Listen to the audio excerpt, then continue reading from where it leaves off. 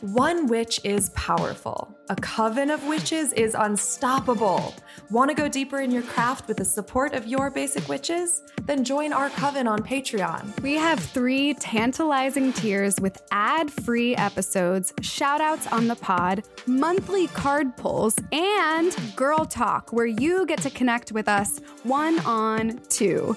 So, are you a basic witch, boss witch, or our best witch? We can't wait to see you in the coven. Hexo, hexo.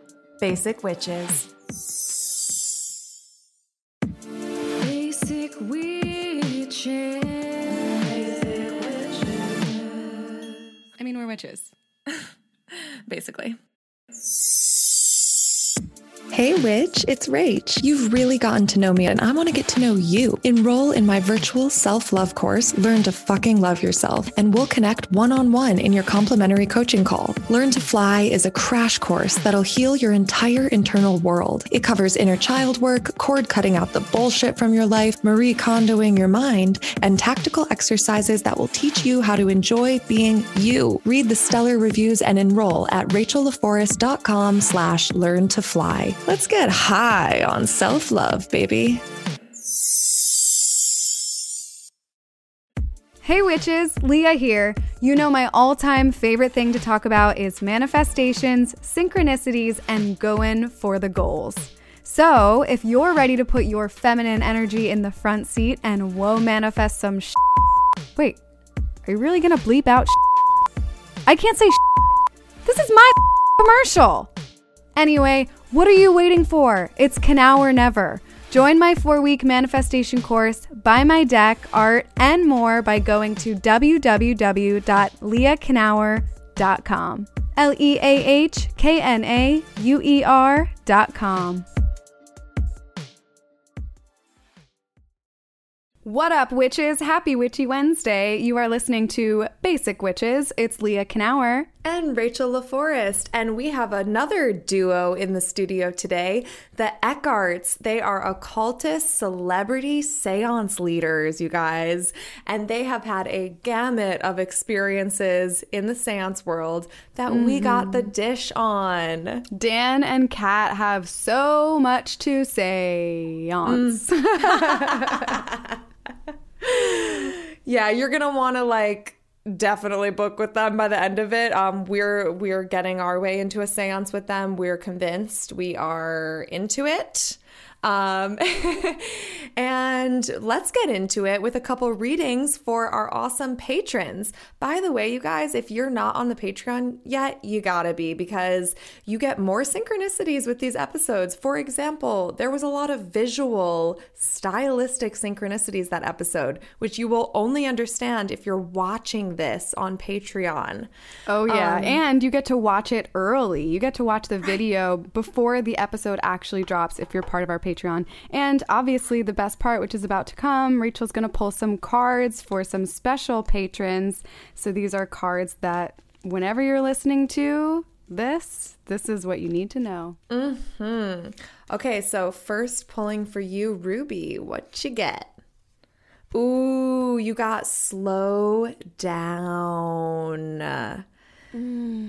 The figure of a woman sitting with her palm on her face, kind of lightning bolts thinking, and she's like slowing down enough to actually assess. Okay, so Powerful. Okay, next up, Venus.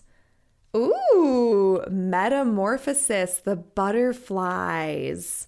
Okay, Venus, this is your affirmation of whatever changes you've been making or want to make. Metamorphosis. You're transforming witch. And lastly, Becky, you got romance, which I feel like you've gotten before. Oh. The figure of a woman holding flowers to herself, looking kind of flirty into the lens. So what kind of romance do you need to give to yourself, Becky? Love it. I love it too, because we've heard back from these patrons from past readings on air, and they're always spot on. Yes. They're always listening, and then they realize, oh, that that was my name. Like the radio DJ called it out. Yes. And I got a reading. So if you want to join these awesome patrons, you can find the link to our Patreon on the Instagram at Basic Witches. And while you're on the interweb, please leave us a 5-star iTunes review. It does a lot for us, and we hope we're doing a lot for you. So thank you for that. Yes, we love you witches so much, and we know you're going to love this episode. So let's get into it with the Eckharts. Hello. Hi. Well, hello. Thank you for having us. The most gorgeous occult couple is before us. For real. Appreciate it. Dan and Kat, you guys are styled to the nines. I know that style is like a huge part of you guys because you can just tell that vibe when you look at any of your work. What does it have to do with style for you? Like, is it inspiring? Yeah, it's very inspiring. I love. That's a good question. Not many people ask us that, but it is a really big part of our work. Exactly. We got involved with kind of the paranormal through many different channels, but one, oddly enough, and I think for most people who get involved in like ghosts stuff, was through like ghost hunting shows on Discovery Channel and docuseries, right? And there was always this kind of like camo pants and torn off t-shirts running into a room and screaming at ghosts. And we never really vibed with that. We vibed with the idea of the paranormal and the afterlife and spirits contacting us. But we always felt like what we do is a ritual and there's ritual involvement to it. And so we want to create that ritual space. Much of our seances and our digital events are all about that ritual intention. So we wanted to bring an element of, not a solemn element, but a special element to what we do. So when people work with us, they say, yes, I'm here for this. I'm in this space right now. Looking the part so they understand it and get it. Yeah. Well, we also try to create the seance environment that people are hoping for. It really helps to set the expectation for the evening, usually evening. I don't think we've done one in the day before. But we try to use a lot of candles, do a lot of like darker colors, like almost jewel tones, and make it kind of almost a romantic setting. I've described this seance as romantic before. Yes. And I think it can be like really intimate, not only with the people around you, but even the spirit world. It seems like that's your way of like establishing respect for the spirits. Yeah, that's a good thought. I don't know. It is. There's a real conversation that happens around, it's funny because it's also a timely conversation that's happening now in like politics and society about consent and what is ritual, what is consent, what is calling on spirits. Some of the old, like, and maybe we'll talk about this later, but some of the old historical texts are like, you want to work with a spirit, you have to call it down, bind it into a crystal, shout at it, tell it what you need it to do.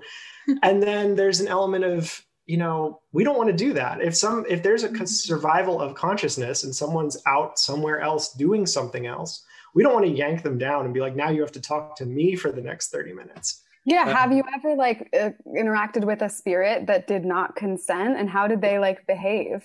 Yes. Yes. We didn't mean to, but now that you brought it up, I think you're going to the exact same thing I'm going to. Go for it.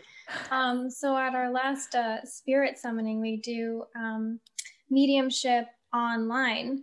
And no, not our last one, because our last one was Friday. Yeah. The month before. I was communicating with someone's grandmother, and I was kind of there was a bit of a challenge. There was a challenge of communication, but I was really trying. I really wanted to get in touch for this person who was waiting on the other end. And all of a sudden we got cut off from our whole Zoom meeting. We got kicked out. We were bounced out of our Zoom meeting. We thought something crashed. We logged back in, and the woman who was trying to reach her grandmother was just hysterically laughing. And we're like, what's going on? My grandma? Yeah, and she goes, my grandmother hated mediums. Like, we would go to the beach and she'd see their shacks and she'd be like, that's disgusting. And so apparently she didn't like talking with us like that. Wow. Click. Yeah. We That's basically hilarious. moved on after that. We're like, sorry, you know. Okay. A lot of what we do though is it's invocational but invitational. We often ask for spirits to send some kind of sign or give us some kind of confirmation that they're willing to speak with us. And if they're not, if they do boot us from the Zoom call, or if they just don't show up, because sometimes things just don't happen. Sometimes people just don't want to talk. Yeah. We're respectful of that. We're not going to bind them to a crystal or threaten them with some kind of task. So what does a modern seance look like? Can you kind of walk us through? Yeah. A modern seance is funny because the idea of mediumship and contacting the dead has been around forever. And trying to define like who's invented the seance or who's created it is like trying to define like who was the actual creator of rock and roll. Like there's a point where it happens, but there are so many hidden peoples and contribution to that, so many inspirations, so many sadly stories of like oppression or marginalization, that the idea of the modern seance as people think of it seems to be more rooted in pop culture than almost any kind of historical element. So like movies like of seances. Exactly, like movies, TV shows. Scooby-Doo is one we still hear a lot about, because people picture those opening credits with the haunted castle and the cartoon ghosts flying out. And we've had to recognize that in order to create an intentional and ritual space, we need to give people some iteration of that, some iteration of what it feels like to be in communication with the beyond, something comfortable. Because you can do a seance in a basement, you can do it in a brightly lit room. The spiritualists will have like, you know, a 4-hour time of sitting in a church singing hymns, and that's a seance. But for us, our seance is built with some degree of intention setting and some degree of familiar aesthetics, as Kat was saying. So candles and beautiful, rich tapestries on the table. And we do sit around a circular table because it gives that feeling of this is a special and safe space. What we do in the seance is we're not spiritualists, so we don't invoke through singing hymns. It's not particularly Christian or religious in any way. We have our own beliefs, but we welcome anyone who joins us to bring theirs to the table as well. There's really kind of a layered movement into the seance. So like some of the first things we do are about having people become comfortable where they are, feeling what it feels like to just be. Because if a spirit reaches out and touches you, you might not notice it if you're not aware of what it feels like to not be touched by a spirit, right? Being present. Yeah. Exactly. Yeah. So there's a lot of being present and then a lot of experimentation with different methods. So how will the spirits reach out to us? Is it going to be through cards? Maybe. Is it going to be through pendulums? Maybe. Is it going to be through manifestations? Sometimes. We don't like to. There's like an improv element to it. There You're kind of is. just going with the flow. Yeah, it's like jazz in a way. Yes. We have talked about it like that. We kind of try to bring a lot of different tools, which is why sometimes we'll come to a place and we'll be like, I'll be right back. I have another trip to make. Okay, I have one more trip to make because we've got a bunch of boxes and stuff. But so we will have like the crystal ball available in case we want to do that type of scrying. We've had a lot of success with that because everyone experiences spirit communication in a different way. Everyone has their talents. Everyone has their way of listening and tuning in. Some people are very visual and they want that like scrying option. They want even pyromancy. We light candles not only for the element, but candles will flare up to tell us when we're on the right track or communicate messages from spirit. Yeah, and some of that depends on the spirit too. So we'll do seances where, if it's someone who is devoutly Catholic in life, our work is going to be, we're going to have saints, we're going to have Mary, we're going to have Catholic iconography that spirit and family would associate with that person, as opposed to rolling up with Lucifer or Hecate and being like, well, who's coming to talk? Right. So how do you guys experience spirit? Because you said everyone feels it differently. Yeah. Yeah. Oh gosh. Well, we kind of bring that jazz into our own practice. We like to do all sorts of different ways of communicating with spirit, including scrying. I like automatic writing a lot. Ooh. Honestly, it's really nice to take space and see what's coming through. And then for me to be able to write that out and be able to review it later when I'm out of it, it's just like, it's really nice for me to be able to review it. Yeah. And you should tell them about the way in which you feel spirit, like when you're in trance. Yes. Yeah. Okay. So I came at this sideways. I came at mediumship sideways. I came at it through the seance and just sort of like, let's try this out. Because I think I always had a belief that anyone could do mediumship. Everyone has the ability to contact the spirit world. I mean, the universe is communicating with us all the time. So why should I think that only some people have this special capacity? So I tried out being a medium in our seances. And over time, it's like, wow, I'm getting stuff. Stuff is happening. But it came to me through a weird way. I would go into a meditative state, like a trance, and feel sort of inputs in my body first. So I'd feel a sudden constriction in my throat and be like, okay, this is coming from somewhere out of me. So what does this mean? And I start like kind of this dialogue with whatever is coming to me, with whatever spirit is trying to communicate with me. And I say like, are you choked up? Are you trying to communicate something to me that you want communicated to your family members? And that's not out loud, right? That's within you, you're communicating? Okay. Yes. So, well, actually, sometimes I do say it out loud. Oh, really? But I try not to do it right away because I really just want to be so internal and receptive at the beginning of that kind of trance-like state. So it really is like a conversation that's happening in my body and in what I'm feeling.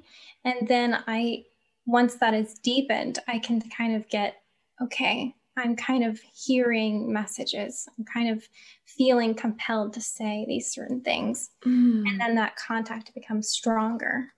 Yeah. And for me, it's a little bit different. I've always engaged with like kind of psychic phenomena that's always interested me. I've always found I kind of have a knack for some of these things. But my purpose in the seance in many ways is not simply to receive messages, but to be aware of what other people are feeling. I'm kind of like a canary in a coal mine. Like these are emotional events.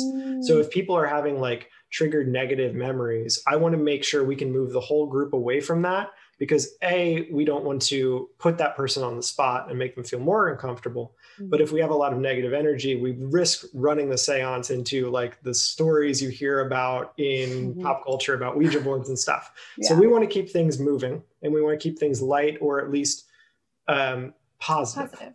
But because I have that connection with guests and with people, I seem to have a window into more experiences.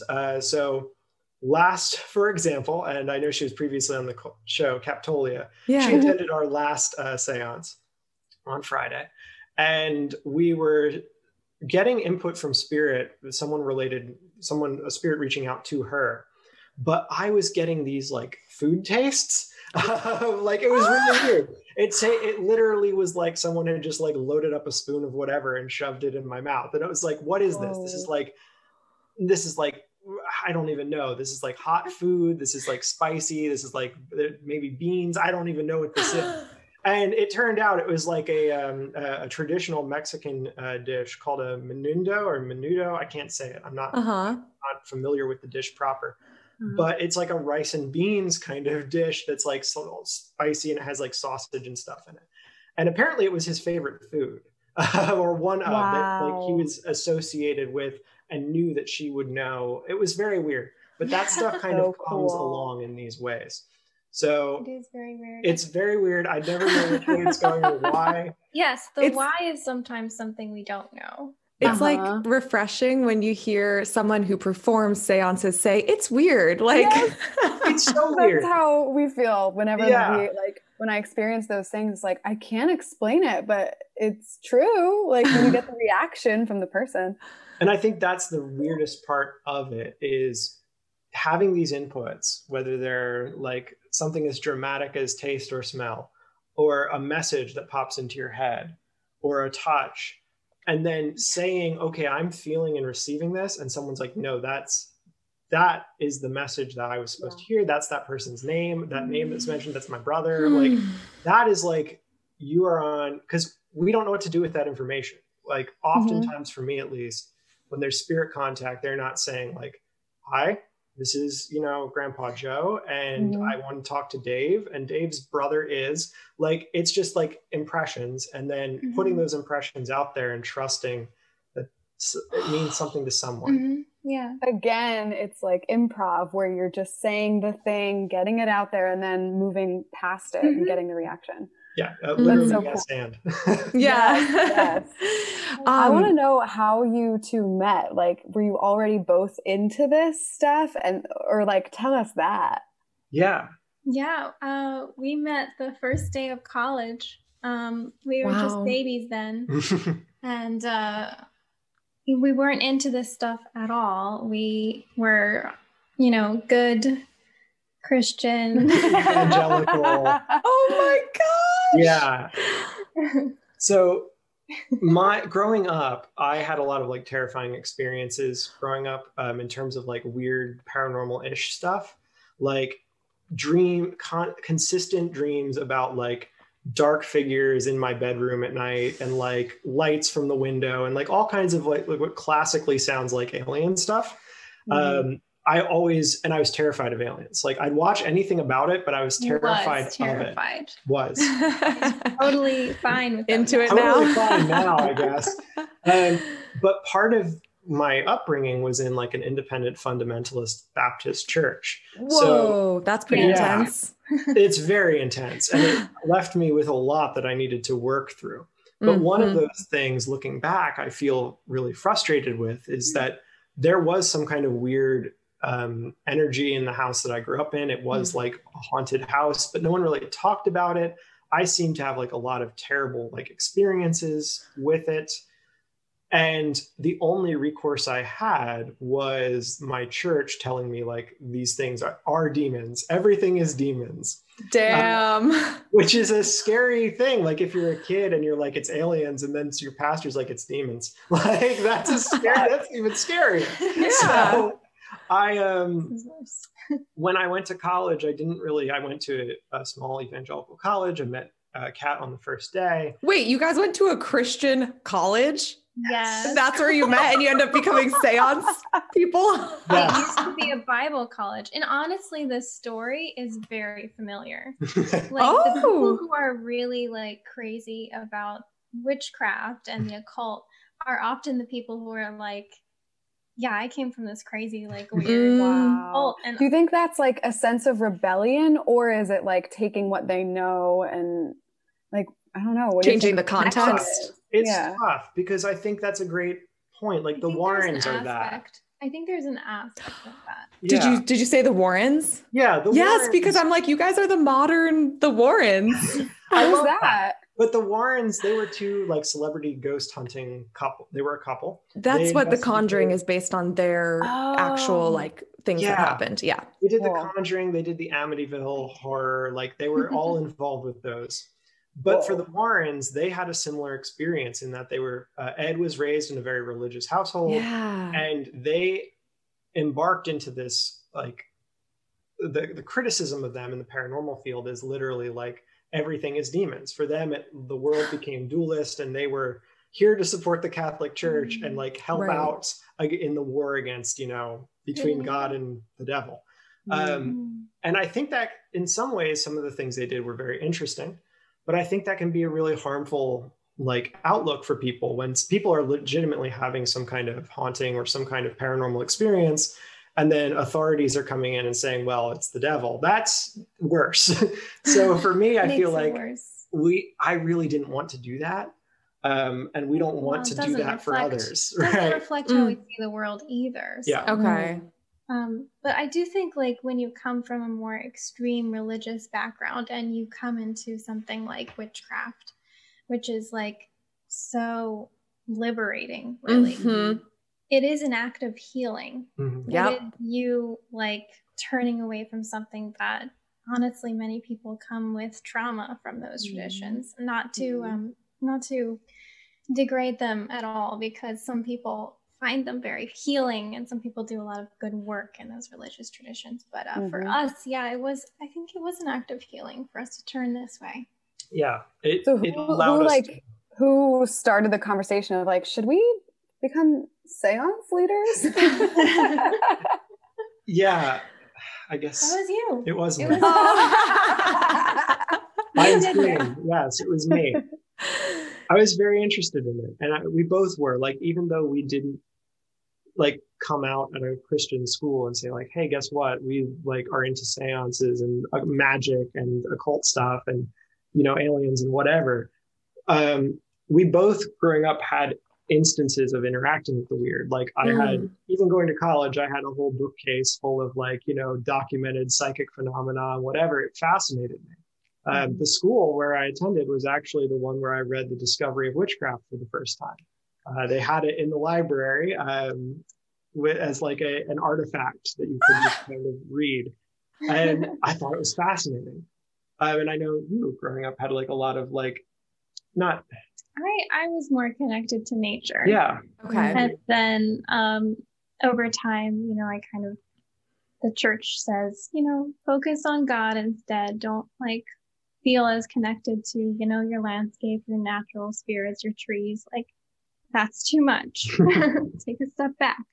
That's more where I came from. And then when I started to get interested in the paranormal, that was triggered by an event I had at Dan's house. So I don't know how long we had been dating at that point. I don't think remember. It was that wasn't very long. I came over to his house and I walked in his room, and when I turned around, I saw this like shadow entity in his doorway. And then I like looked away briefly. It is terrifying. And then it wasn't there visible anymore, but I could still feel it. Oh. And that really, really was a freaky experience. And I couldn't explain it. I honestly, for like a few years, just thought, oh, I literally went crazy for about, well, I felt it for a while after. So I went crazy for like an hour. Dan, was that like affirmative of like, did you feel like there was an entity there? Yeah, because it was like the first time that someone else who was not me and not involved in my immediate surroundings you was didn't like, tell me about it either. No, and she didn't know, because what guy says to, you know, his new girlfriend, by the way, I live in the doorway. Yeah. Yeah. Welcome to my place. He just watches. He won't get involved. So yeah, it was a really affirming and like moment of recognizing like, oh, we can talk about this, which was really good for a relationship, and then B, very really kind of the catalyst for, well, now let's explore like how deep this all goes. And I think the attracting thing to the seance for us and for people who attend is this sense of the seance is a ritual space that kind of acts as like a giant family. So like Kat saying like, oh, you know, I didn't really do mediumship until I was doing the seance. That's because in the seance, everyone kind of receives messages. Like you don't have to be a medium. And if you are a medium or you have experience or you've opened yourself to that, the messages are often a lot stronger. We view it as like kind of like an amplifying like chamber, because everyone's intentional on the same topic. We're all looking for spirit, and it's a good place to kind of grow and like flex and kind of stretch out and see, well, how far can we take this? Safely. Yeah, safely. Well, I had a question earlier that totally relates to this. Can you do a seance on your own, or do you need collective amplified intention? Sure. Gosh, I guess it depends on the definition of a seance. Yeah. Okay. Seance comes from the French meaning meeting or sitting. So you could either take that as meeting with Normally, historically, it's been with a community or a smaller group of people. Mm-hmm. But, I mean, I wouldn't say you couldn't do it. No, I think spirit contact is available to most people. I think that in situations with like the benefits of the seance is that kind of collaborative environment. There's nothing stopping someone from trying to reach out to spirit and attempt to have like a conversation. What's nice about the group interaction is you again have all the focused intent, but also you have the collaboration of understanding the messages which are coming through, discussing them, kind of hashing them out, and then that element of protection. You feel a lot more protected when things begin to go strange when you're with other people. Yeah. I just asked because like I was always the one at the sleepover that was like, let's do a seance, like always suggesting it. Yeah. I love it. And not everyone wanted to do it. So I'm like, can I just do it on my own now that I'm an adult? Like, okay. We have this podcast. We have a blog post on our website for how to do it on your own. Oh, great. Oh, hell yeah. Okay. Yeah. Cool. We want this to be accessible to anyone. And that's really, it doesn't have to be such a like closed topic or such a mysterious topic. Because the origins of seance were very oriented around like, they were very working class. Like they were very around for you to access no matter who you are and take part in and experience this kind of exchange of information from spirit or terrestrial plane that we don't want to diminish that. I think there's something really sad in taking a practice that's such a open and grounded one and saying, well, no, you can only go one direction and only one way is the right way for that. I love that. Were seances always like taboo? Or you said something in your original email about the debunking. Can you talk to us about that? Yeah, sure. I guess the best place to start is like just a kind of crash course around like where seances as we think of them kind of originated. Because like, just like we think like rock music started in the 60s, like there's kind of that same like, oh, seances started in the middle 1800s. They've been around before that, but for all intents and purposes, what we think of is that. And they really sprung up out of this place called the Burned Over District in New York, Rochester area. There was a lot of religious and like American experimentation going on there. The Mormon Church kind of starts there and then flees out west. The Quaker Universal Friend comes from there and goes around being the universal friend. And then there's this seance thing that happens with these teenage girls at the time who discover that they can talk to spirits. And they believe that they're in communication with this person who was murdered near their house. And they get it by these weird, like clicking rapping sounds. So it's a binary. They answer like, tell me once for yes, twice for no. And it blows up. It takes off. People come from miles around. There are pastors, there are like statesmen, and it really kind of expands to such a height that it culminates, I would say, in the White House holding a seance in which Abraham Lincoln was in attendance. No. Yes. I've never known about this. Yeah. It's amazing. Crazy. Yeah. So there's like this real pop culture moment where people are like, oh my gosh. And it's so accessible. It's so like working class. Like we forget because we have such access to internet and books, but like most people who in circa 1850 in like the Northeast probably only had one or two books in their entire household. One was probably the Bible. So there's really not a lot of exchange of ideas happening. There's really not a lot of like theology or eschatology. So this like seance thing is so Wait, great. what is eschatology for the basic witches? I didn't know either. It's a series on your beliefs on the afterlife. Yeah. Amazing. Yeah. Okay. So when people now are having questions as the Civil War rages around them, as there's this whole discussion around the abolition of slavery, giving women the right to vote, there's suddenly this place that's not this like dusty old, like, Baptist or Lutheran or Catholic priest telling you. There's a place you can go and the spirits are telling you. You can get it right from the spirits.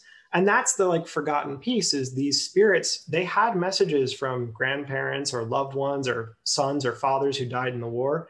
But often those sons or fathers who died in the war or grandparents would come back and say, I love you. And also women need to vote. And also you need to nationalize the railways. And also, yeah. Activist ghosts. Activist spirits. Yeah. Holy shit. Yeah. Amazing. So cool.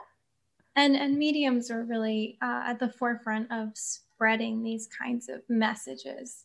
And it's wonderful because like so many women were mediums and they were finally able to have kind of spiritual positions of power in their communities.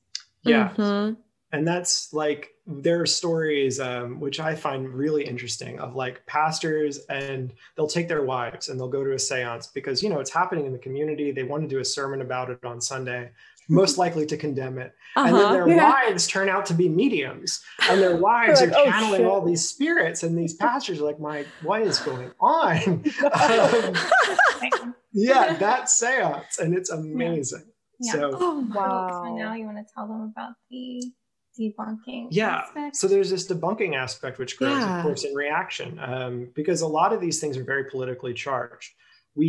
It's easier to debunk something when we talk about it as like fraud, as far as like ripping people off, and that's where a lot of the dialogue kind of begins to center. What you're finding is the dialogue centering around like, these are like, you know, these are women who are one step up from being like street workers, and they're just taking your money and preying on these people who feel very bad. And I'm not going to like deny there's a lot of fraud in this work, for sure. Much fraud historically. But most of the people, especially in political government at the time, who are trumpeting this message are the people who stand to lose when abolition happens, when women get the right to vote, when the railways are nationalized. Like, they're the ones who stand in this position to lose things. So there's this concerted movement that's, I wouldn't say like planned, it's just a happenstance kind of situation where political interests of the patriarchy back themselves, right? Like politics will back itself.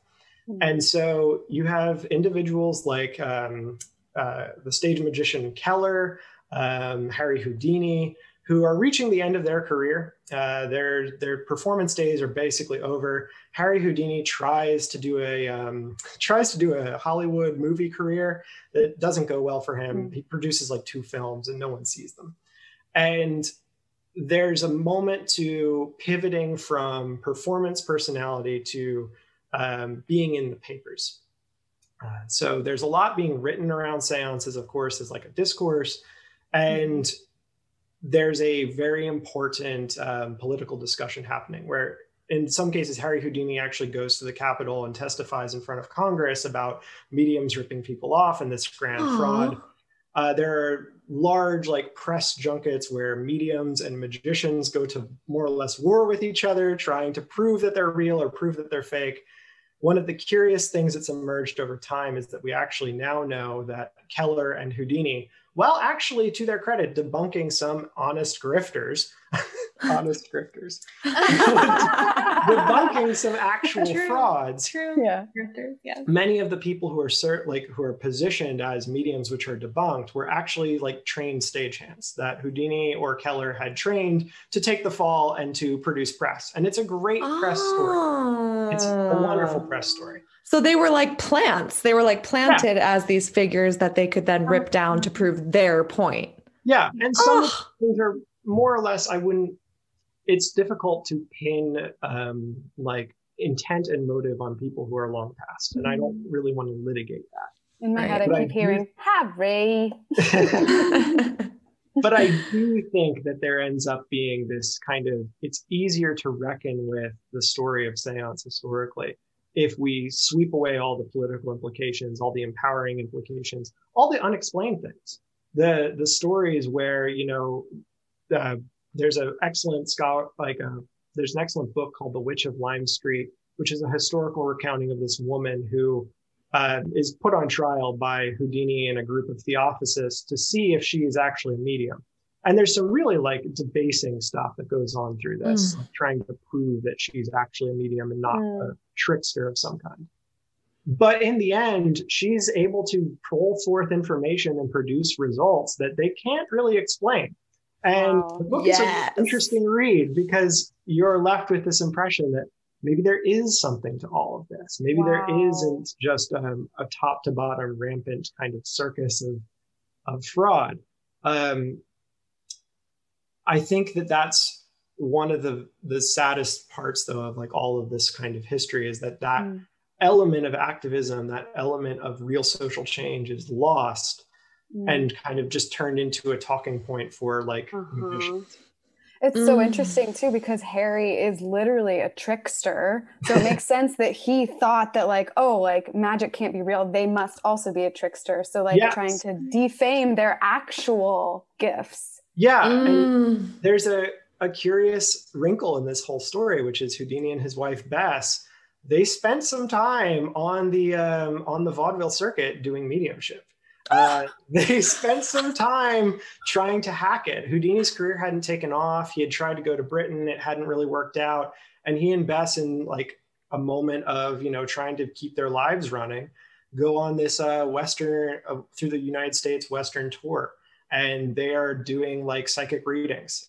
So it's a really weird, wrinkly story that isn't as discussed as maybe it could be. Wow.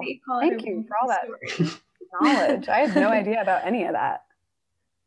Yeah. And so what do you think, like, do those same sort of cultural messages come through for you guys, or is it always on the personal in your work? For the most part, we just focus on the personal. Okay. But overall, as evidenced by like you discussing this all today, overall, you are activists and you are you are on a healing journey. We are. Yeah. And I think we see the questions, like when people have a question for us that they want answered from the spirit world, we don't know what those questions are. They hold them for themselves, but there's, they're hoping that spirits will answer them. And the messages we get from spirit are personal, as Kat said. They are directed, from someone they know or someone who's related to them about something in their life. The question isn't generally about, though, like, oh, I really hope I can speak to so-and-so because I'm so devastated that they're gone.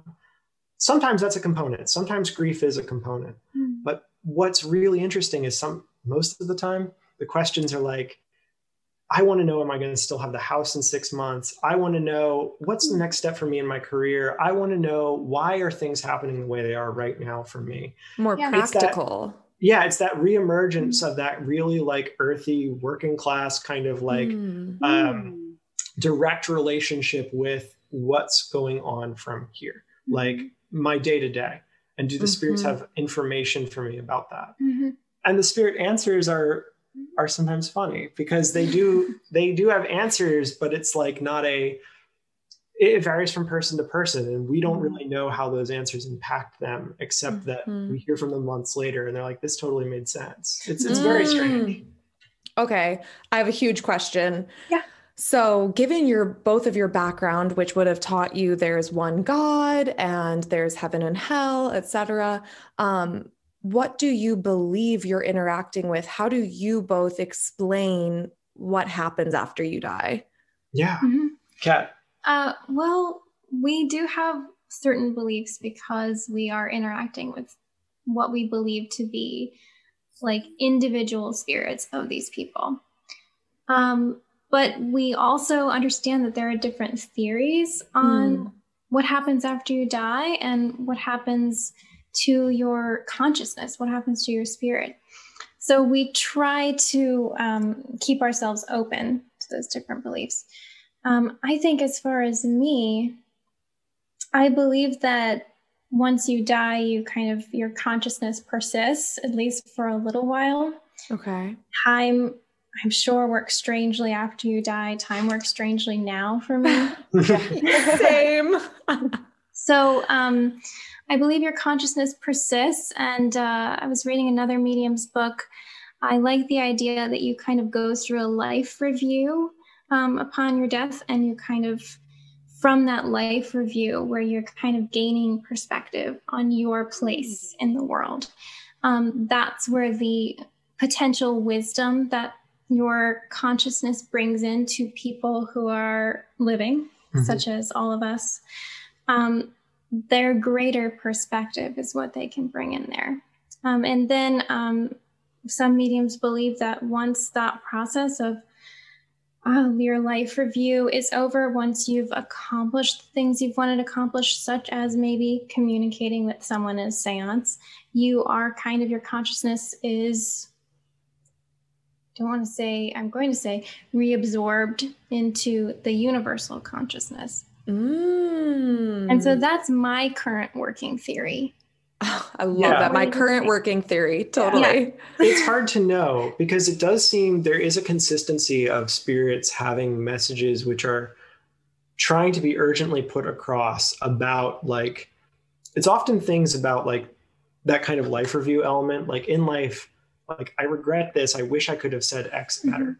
In a last seance we had, there was someone who's, their loved one had passed, and it was the result of trying to decide whether or not, like, ultimately this person was very ill. And there's a question of, like, should we keep them alive medically or should we let them just pass? And the person had struggled with that a great deal, having made that decision. And the spirit was like, the spirit of this person was trying to say, like, it is, you don't have to agonize over this. There's no grief in this. Like, you made a fine decision. You made a good decision. It's okay. But also really wanted to communicate an importance on keeping the family kind of together and being more open and communicative than that person had been in life. That person was known in the family for being very closed off and very combative. And the spirit was trying to say, like, I'm sorry about that. There was a lot going on in my life that I hadn't really realized the context of. And it's really important for you guys not to make that mistake. Or not to make that decision. We are always clear to add, the spirits, as Kat said, it's contextual. They have contextual knowledge. I don't think, and I think most mediums would agree with me, that spirits have end-all be-all answers. They don't have 100% of the picture. I always like to tell people it's like talking with your mom. Your mom might know you very well, but your mom might have a bad idea. So if this person was, like, abusive to you, it's okay if you get a message from them to say, no, I don't want to talk with you. I need space. I need boundaries. We're not talking right now. That's fine. Just because a spirit shows up doesn't mean you have to accept what it says. Right. And we do get spirits that are grandparents often. And we kind of joke amongst everyone that our ancestors are often here to maybe ask us to do something for them, like keep the family together, like send this message to your aunt. And we always say, you don't have to do that. Yeah. You don't have to do what they are telling you they'd like you to do. Right. Because there's a process of maybe working through some things. And I'm a big believer in, like, an animist worldview. I think everything has some kind of consciousness and spirit. There is something universal. I don't know how time and stuff works.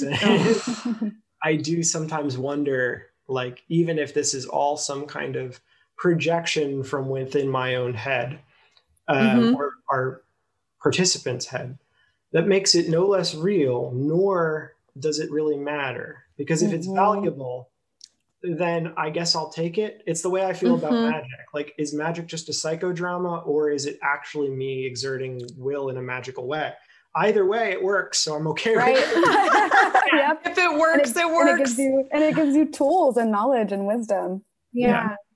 Oh, totally. I recently got to have a spiritual hypnotherapy session where I was hypnotized from our former guest, Moira Michelle. And I think it sounds like it felt similar to me, to you, Kat, where when you're channeling, when you're in trance, because like in the session, we decided what the questions were beforehand, because I got to go in with my own personal questions. And once I was in the hypnosis and she would ask me the questions, the answers would come through like point blank, almost in a different voice, like so clear. that I'm like, I had the same phenomenon afterwards where I'm like, I don't know, was that a projection in my own head, or was it really these guardians and spirit guides, etc.? Either way, it worked because absolutely, I feel better. Yes. And I got answers. And it's like, did that come from my deep, deep subconscious, or did it come from something I don't even understand? What? I don't think we'll ever know. No. Yeah. I think it's fun. It's really fun to explore this and to talk about it and like feel it. But yeah, I think that absolute knowledge might be beyond this current incarnation of myself. Yeah. Wait, so do you guys believe in reincarnation? Because that was a huge thing with my session, was like past lives. Yeah, it's a possibility because there's some interesting evidence on that. There is interesting evidence. And there are like, stories about people who like children have detailed memories of like something that they didn't have memories of. Like the common one is it was my past life. Yeah, and they'll say like, "Oh, I used to be this," and they say, "You used to be a fighter pilot." Like, no, you weren't. Like, you're 6. You're 3 years old, but like, yeah. So, and yet, your plane serial number and your dog tags and all that. Like, that's, to me, there's something strange about that. Yeah. But what does that mean for us as people? Like, what does that mean for me as like a consciousness? If I've lived another life and I don't remember it, what does that mean about me? Even stranger is like, what does it mean if we're just living the same lives over and over and over again? That's a weird concept that I think, all these things kind of come up. I don't love that one. I don't like that one either. Just because it kind of freaks me out. Yeah. Okay. Same, you guys. Like, I feel like I shifted from basically feeling like I didn't choose this, which I still kind of do, but I'm more open-minded now. But basically, I feel like I went from feeling like I didn't choose this life to, oh my gosh, this life is so good. I hope it ends after this, because if I do reincarnate, like, how's it going to get better? Like, because seriously, after that session, when I saw all those past lives, I was like, those were worse. Those were hard. This, I thought this one was hard, but this is like a piece of cake compared to those ones. Yeah. That's good. It is good, but now I'm like, let this be the last one. I don't want to. But what if it gets better? What if it keeps getting better? Okay. Seeing the moon half full. I love that. Yeah. The moon half full. I like that. So Dan and Kat, what is like the reaction from your family and your classmates that like are very religious? Oh yeah. Do they know? Some are surprisingly tolerant and surprisingly like, I'm just letting this happen. Some are very much like, this is very bad. You're leading people to hell. Others are saying like, there's a lot of concern around these things. I think I've lost contact with a lot of friends I had growing up because this is a very weird thing to be doing. Family, it's kind of merged into a space of, we're just not going to talk about what you do for a living. And frankly, that's okay. Like it's not their responsibility to love what I do, and it's not my responsibility to care. So it's, we can compartmentalize our lives. Yeah. It felt like a burn. A little bit. I love that. I totally get it. Ignorance is bliss. Like, you're not trying to change them. As long as they're not trying to change you, it's okay. Yeah. And you know that you're not hurting anyone. If anything, you're helping people. Yeah, I think our goal is to help people. Our goal is to help people. And I think that's the most frustrating thing, is when there is criticism, particularly directed at, of course, mediums and of course seances, of like, you are taking advantage of people, or you're out to hurt people, or you're out to exploit people. To me, that comes from not having engaged with the work which we and our colleagues are doing, because I don't know how you can sit through a seance where people are independent of Kat and I, having experiences with loved ones, feeling hands on their shoulders, feeling hands in their hands, smelling perfume, like that whole experience, and full on having an emotional moment of closure. and say these people have been hurt or these people are being exploited. That's something that I feel deep sadness about, because I do think the work that we do independent of us is so helpful. If you can go to someone and say, you can do this, you can have this experience, and then they have that experience, then that's good. Like, right. Good. Right. No matter what you believe, it's like, again, if it worked, it worked. Yeah. It works. It works if you work it. I'm wondering what, like, if you have a spookiest moment that comes to mind of something that happened. I know you thought it, because I just like saw it in your head. Your eyes like lit up. Which one do you want to tell me? We've been debating about this because one is just so far out. One's we have time for both. I mean, start wherever. Okay. Just tell them all. Yeah, you tell them the one you want. Please. You tell them the one you want. No, because, we've had the chair one and then the glass one and then the just crazy mediumship experiences and then...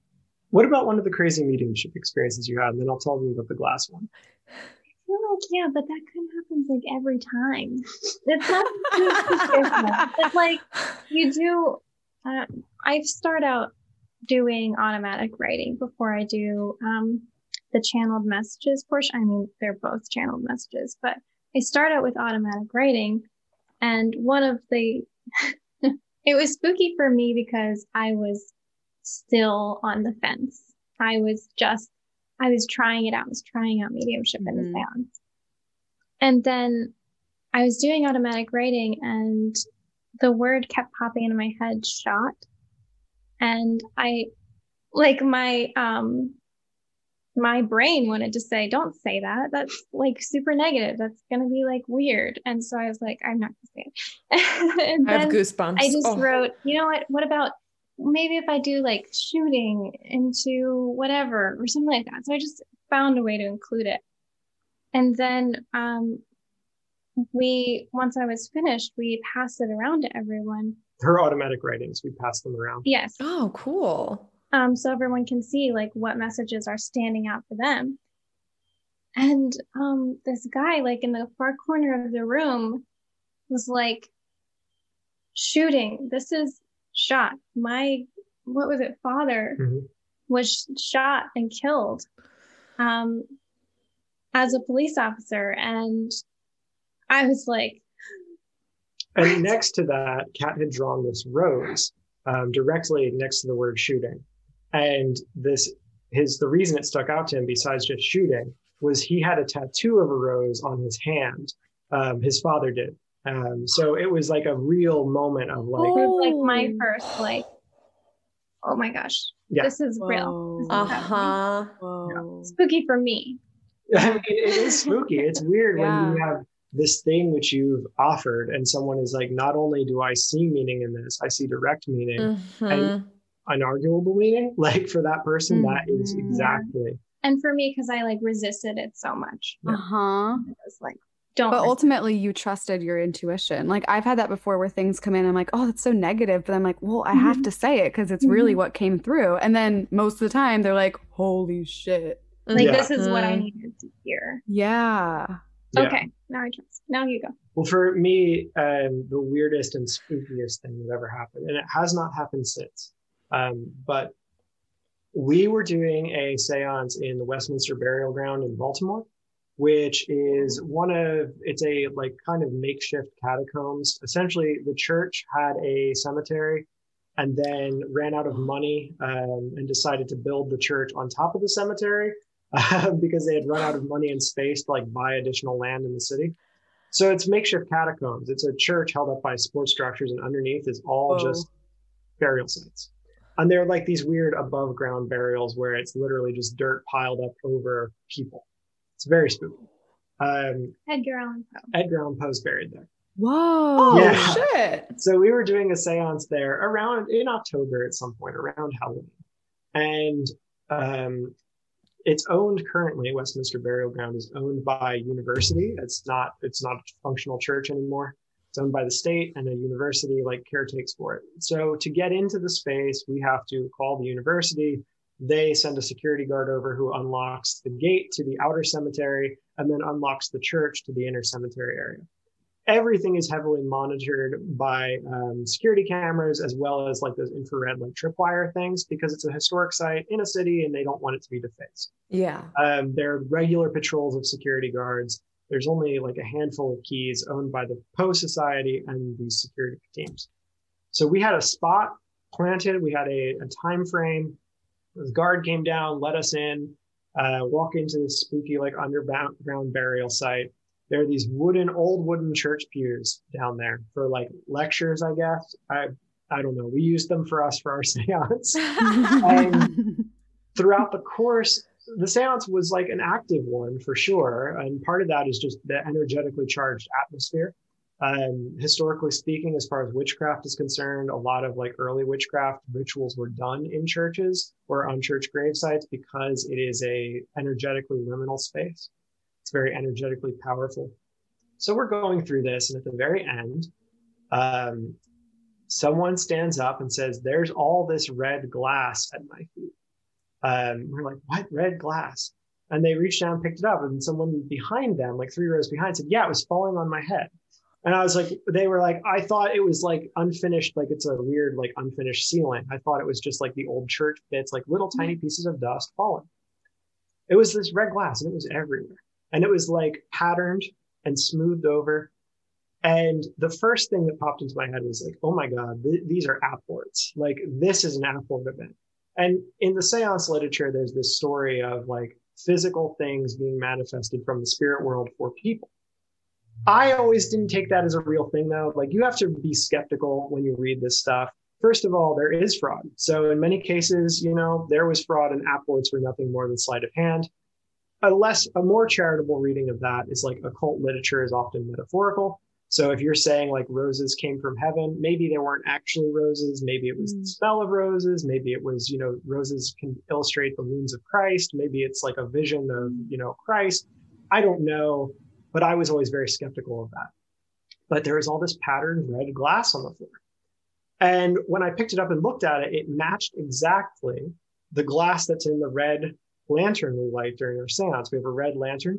Our lantern was totally fine. There's nothing wrong with it. It wasn't broken, but it looked like someone had just smashed our lantern and glass had gone everywhere.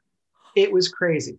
There was no way that could get there. It's swept by security guards. We don't have access to it. Our guests didn't. The only thing I can say is like, that was an apport moment where something came from somewhere else. It was the spookiest, weirdest thing. Never has happened since. Still don't know what to make of it. I lay in bed at night thinking, there's got to be a logical explanation. Somebody dropped the lantern, an exact copy of the one I have. Like, I don't know. And we just all didn't notice the glass was everywhere. It was the weirdest thing. Yeah. That's crazy. What was the other one? There was one more. I'm like, I want to hear all of them. Yeah, the chair. Yeah, that was when oh my gosh, was that before we were doing seances? Or we just started doing seances when I'm gonna butcher this because I'm just gonna ask Dan the questions of the story. Do you remember this? When we were in Patapsco. Yes. Yes. We were doing this old building. Like really interesting. There is. So where is that? We're located in the town of Sykesville, Maryland. Okay. Sykesville is a very tiny town and a very interesting one. Very haunted and spooky town. Very haunted, spooky town. That's why we're here. Yes. Yeah. All sorts. Yeah. It was part of the Underground Railway. There's actually literally, Dan, I was just thinking in my head how the town I'm in right now is the last stop on the Underground Railroad before Canada. Oh, really? I'm living on Lake Erie right now for like a sabbatical. Way. Yeah. Okay. And just doing some art here. And there's like plaques and a lot of history because this one block from where I live was literally the last stop on the Underground Railroad. Oh yeah, no, very. And I was thinking about it as you were talking. Yeah, that's crazy. I love them. That's interesting. But this town is so bizarre. Like underground tunnel system, sighting of a Bigfoot, a whole Bigfoot sighting in the 1970s. Oh, shit. One of the only Bigfoot sightings that was actually like reported by state police, which is weird. That's cool. It's butted up against an old abandoned mental facility, as well as and a current functioning mental facility. And a current functioning. Right next to each other, one just falling into decay. It's spooky. It's spooky. Spooky as fuck. Yeah. Like large UFO flaps in the state park area. It's strange. Regardless, we're here. The oldest surviving building is the now Patapsco Brewery, distilling company. But before that, that building had been anything. It was a grocery store. It was a pharmacy. It was a firehouse. The town of Sykesville nearly burned to the ground like three times. And then they decided to put 3 fire stations in like on the same road. Cover your base. Stop. It's crazy. We have to visit. This is so funny. Please do. We'll give you the tour. It's really wild. But there's that building specifically, the oldest portion was built in 1756. It was part of an Episcopal parish house. So the Episcopal Church owned it as a parish house. And we found evidence that when we were in there that it was actually used for seances. Probably around 1850, there was an additional room put on, and that room is marked out as for like proper ritual layout.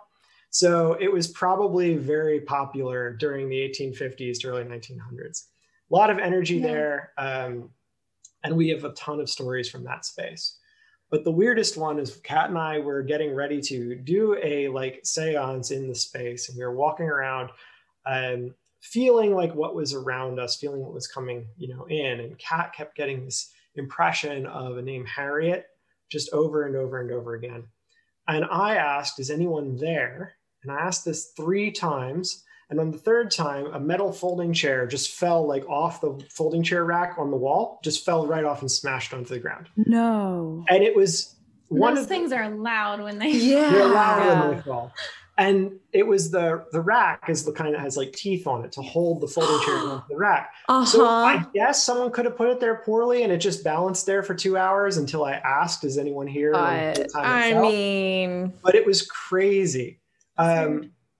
Literally a week later, the space was being investigated by a paranormal investigation team from Gettysburg. They brought a psychic with them, and we were just there to like collaborate. We didn't tell them anything. Oftentimes, paranormal investigators will ask us to like consult. Our job is basically history and, stopping them from screaming at the ghosts. And wearing camo. Stopping exactly. them if you can. We can't stop that, but the psychic they brought with them came up the stairs to the room where this happened and said, I'm getting some names here. I'm getting a Joseph, I'm getting a David, and I'm getting a Harriet. And we were like, what? That's someone else who had the Harriet. It was crazy. It was so weird. Do you think that was Harriet Tubman? No, I don't know if I don't know. Like, it would be interesting. I don't know. I certainly hope she has better places to be. Yeah. I hope so. But yeah, it was a very weird. I never thought of that though. Yeah. That's interesting. There's all kinds of connections. So. Whoa. Oh my gosh. Thank you so much for sharing those stories. Like, we love talking about this stuff. Yeah. Yeah, same.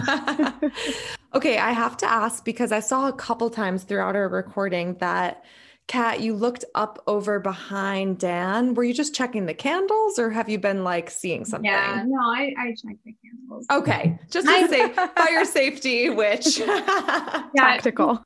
I'm hearing them like go. Okay. Making sure nothing's on fire back there. Do you call yourself witches? Do you go by witches? So we go by occultists. Kat's a witch. Yeah. I'm an eclectic witch. We'll see where that goes.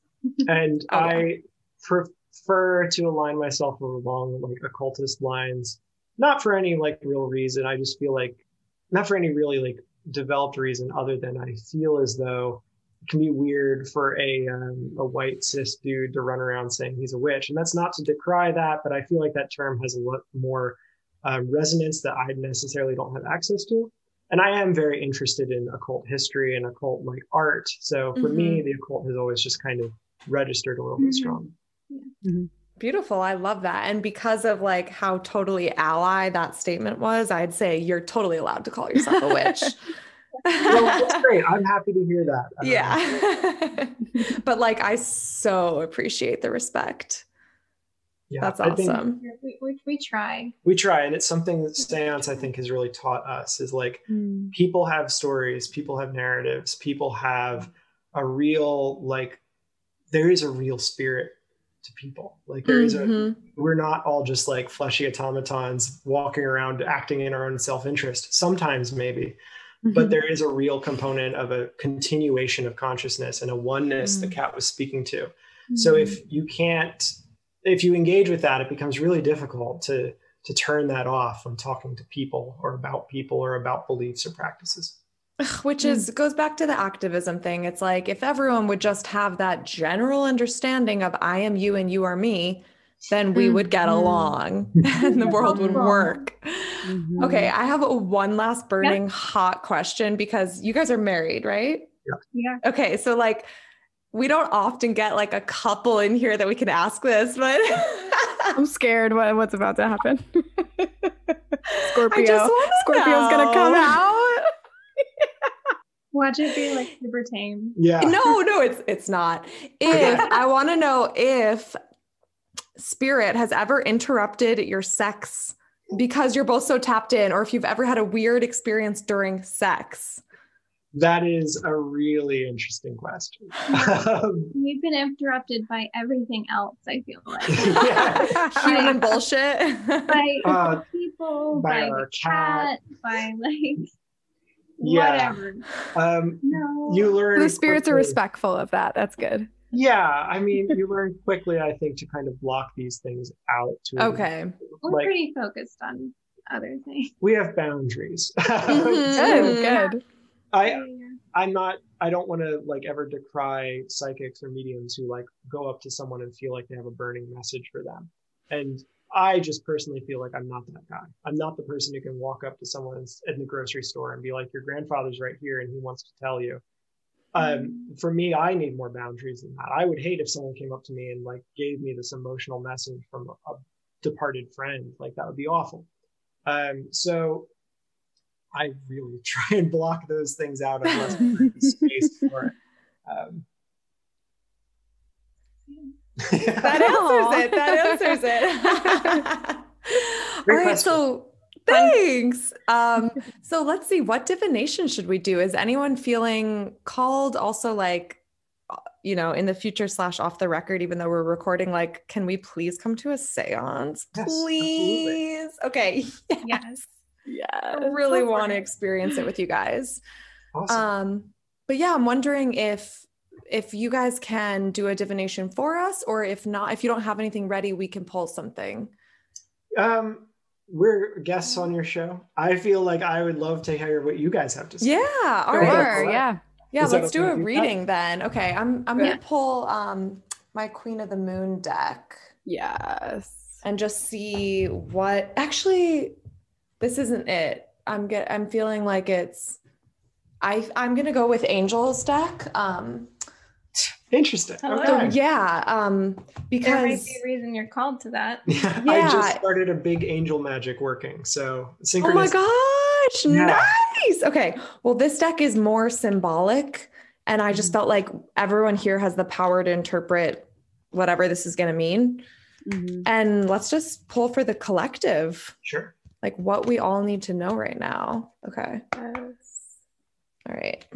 Look them up. Man, I want to go to all these. Like, I wish I was at that where the glass happened with you guys.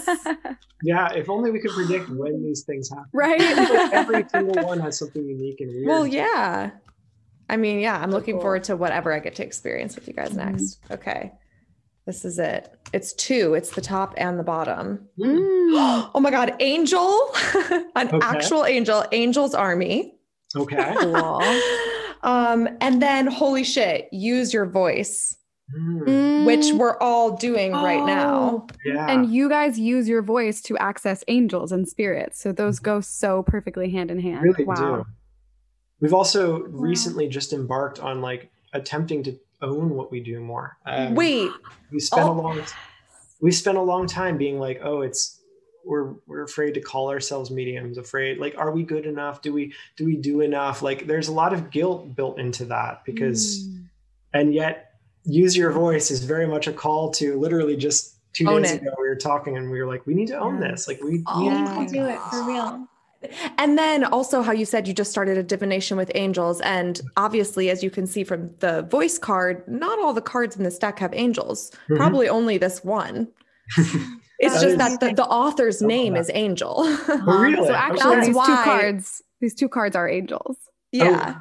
I love that. In different Okay. ways. Also, how we started talking about style. Look at me and her. I know. I I was know, gonna say yeah. that's amazing. Both wearing leopard. Wow. No, That's cool. awesome. Big Okay. synchronicities here. Yes. Yeah, big synchronicities. All right, so I guess for everyone, we just need to know, own it. We're in the Angels Army. Like we've got the universe or whatever you believe in on our side, and we need to own it and use our voice. All right. Done. Oh, Okay. love This it. is so fun. You guys are so cool. Yeah, There. You guys are a blast. So cool. Thank you. we want to hang out with you more. Yeah. So tell do our it. listeners how they can book you or come to a seance. Yeah. So right now with the pandemic, we are mostly digital, which is great. People ask, do seances work over digital space? Yes, they do. Very well. So we have multiple different things we do. We do a large group event, which we call spirit summoning, which is, like I said, a large group of people, and Kat and I will reach out and try and receive messages for individuals in attendance and give them readings based off of what spirit is. Answer questions, all things like Exactly. And then if you want to do something a little bit more intimate with us and experience a seance, a proper digital one, we have a digital seance where we actually send you a box of things which you'll use with us and the other practitioners over the course of a ritual evening. So we'll have a date and time, and like it's just a ticketed event, and send you the box full of everything you could possibly need. Pendulums, candles, a salt vial, special sigils and seals for protection and also for calling in. All kinds of really fun stuff that I don't want to spoil all of it. Yeah. So that's, we have one more thing. yeah. And then, Wait, we have readings. then we also do one-on-one readings. Yeah. And people can book us at the eckharts.com for private events if they want to do a seance with just their family. Sometimes people don't like to experience these things with others. We get that. And we also do just one-on-one readings. But all that's at the eckharts.com. Our major thing is doing seance events with the seance box. And then, of course, the spirit summonings. Beautiful. One more thing. What? What is it? Isabel's gonna kill us if we don't Isabel talk will kill us if we don't talk about this. We also, if you're interested, if you're not necessarily a person who's coming from the outside of the paranormal, but you're a witch, you're a baby witch, you're a practitioner, you're interested in exploring more, we started the School of Occult Arts with Isabel Rizzo, who's a visual artist, witch, and hypnotist. And we discuss all manner of, we do courses and teaching there on divination, herbalism, history of magic, physical magic, bunch of other stuff. Yes. So basically Hogwarts. It is Hogwarts. If you want. It's designed to be Hogwarts. Yes. That's amazing. Fucking awesome. Oh, beautiful. All right. They're definitely going to find you. Don't worry. Our listeners are the best. And they're very curious witches. And let's wrap it out with a basic blessing, something we're each grateful for. I'm so grateful to meet you. I'm so grateful to have this conversation with you. Oh, yes. Ditto. Thank you. I think the thing I'm most grateful for and have been continually since starting this is really just a community of people who are really willing to engage in a meaningful way with the paranormal and not just engage in a top-down kind of conversation of this is how the universe and spirituality is and you must be this way. Sure, certainly there are some people like that, but we've always been fortunate in meeting people who are so open and so interested in sharing ideas and experimenting, whether it be magically or spiritually, and just being welcoming. I think that's the best thing that could possibly happen, especially coming out of a tradition that was so aggressively top heavy. Beautiful. Oh, today I'm so grateful for all my capabilities. I've just physically and mentally and emotionally, I am so capable. And I realized after volunteering yesterday, with someone who had a different ability that like I don't wake up with any challenges physically, and fuck, I'm so grateful for that. Yeah. Yeah. Yes. I'm so grateful to be here in Uruguay for a job. I've been here for like a week. I had to quarantine in a hotel, but now I'm finally allowed out, and the people here are so nice. I've just been getting spoiled, and it's so nice to be in a different place in America and experience a different culture, and just grateful for the world and how big it is and how we can learn so much from each other. Yeah. And so it is. Yeah. And so it is. Thanks for having us. Thank you so much, the Eckharts. This was so fun.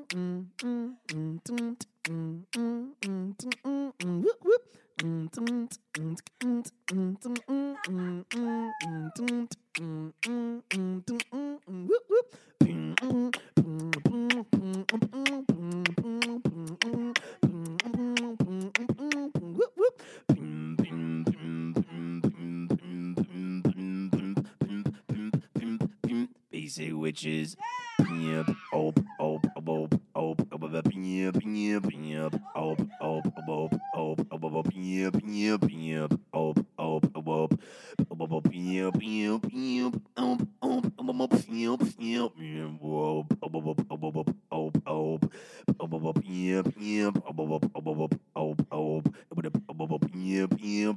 Basic witches, basic witches, Basic witches.